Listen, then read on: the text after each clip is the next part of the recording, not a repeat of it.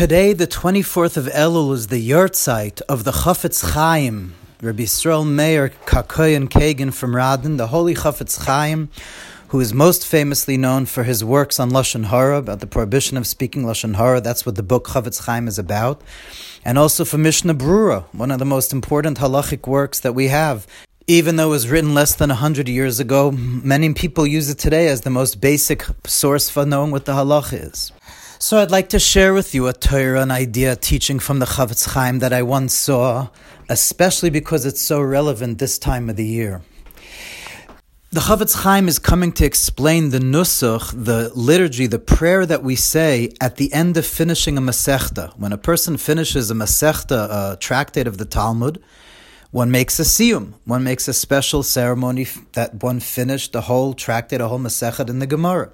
So there's a couple of paragraphs printed at the end of every Gemara that a person says when they finish, when they make a siyum. And in that paragraph, in those prayers, we say the following prayer.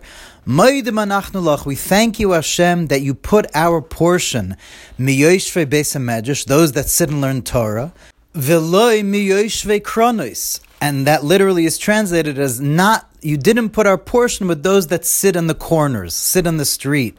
It means those people that just spend the whole day sitting in the street, schmoozing, shooting the chilling out, just wasting time. So we thank you, Hashem, that you put our portion for those that learn Torah, and not those that just sit in the corners and waste their life doing absolutely nothing of importance. There are many ways to waste time in this life, in this world of ours, and we thank you, Hashem, that you made that we spend time serving you, learning Torah, and not those that idly loaf around and do nothing. And then the prayer continues, Sha'anu mashkimim v'hei mashkimim. We wake up early and they wake up early. We wake up early to do things for which we earn olam haba, and they wake up early to end up in the other direction and bear shachas. And then here comes the next sentence, which the Chafetz Chaim comes to explain. The next sentence is, Anu amelim v'heim amelim. We work hard, and they, the other people that don't learn Torah, that don't serve Hashem, they also work. They have to work for a living. They also work hard. Anu amelim v'mekablim schar, v'heim amelim v'ein mekablim schar. When we work hard, we get rewarded. When they, other people that don't learn Torah, spend their life on other things, even though they work hard, heim amelim, ein mekablim schar. They do not get rewarded for their hard labor. Ask the Chafetz Chaim a very obvious question. What do you mean they don't get rewarded for their hard labor?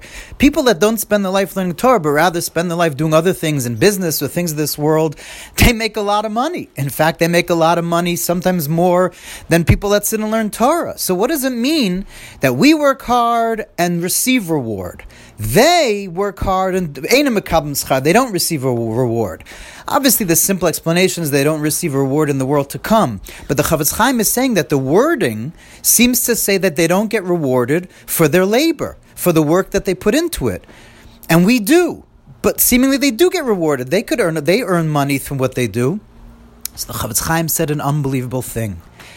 Imagine you hire a person to make a chair for you. A beautiful chair, Hungarian taste with lots of flowers and, pitchivkas, a beautiful chair.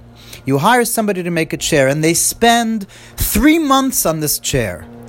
But then something happens and there's an imperfection. They mess up. Something that they make a scratch on the chair.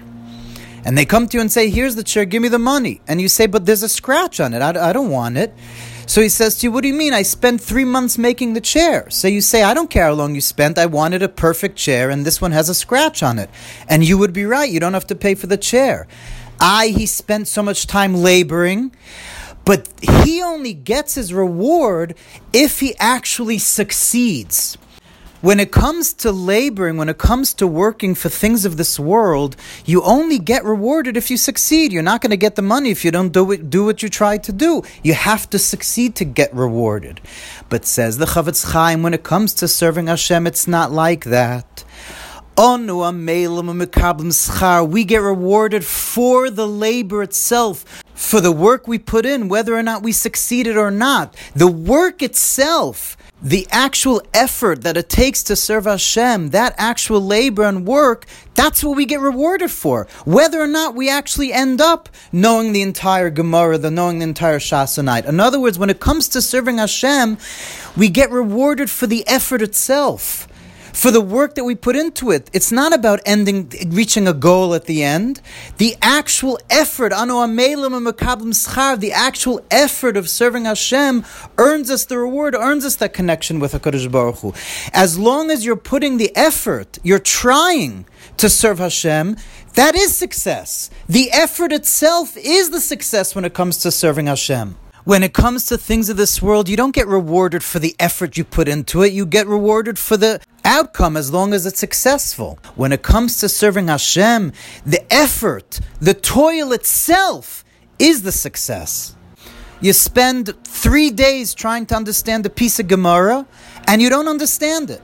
But you still get rewarded for those 3 days because the actual trying to understand the Torah, the amal, the labor, the effort itself is the success, is the guaranteed success. And so too, Bichlal, when it comes to serving Hashem, I try so hard to be a good Jew. I try so hard not to sin. I try so hard, and I really put in that effort, but I mess up and it doesn't come the way I want. I don't end up being the Jew that I want to be. But if you put the effort in, the effort itself is what Hashem wants. It's the journey of serving God, that itself is the destination. And the truth is, this idea of the Chofetz Chaim is actually found at the end of the second parak of Pirkei Avos, the end of the second chapter of the Ethics from Sinai, that the holy Rabbi Tarfon says, Lo yalecha hamalacha ligmor. This has always been one of my favorite pieces from Pirkei Avos.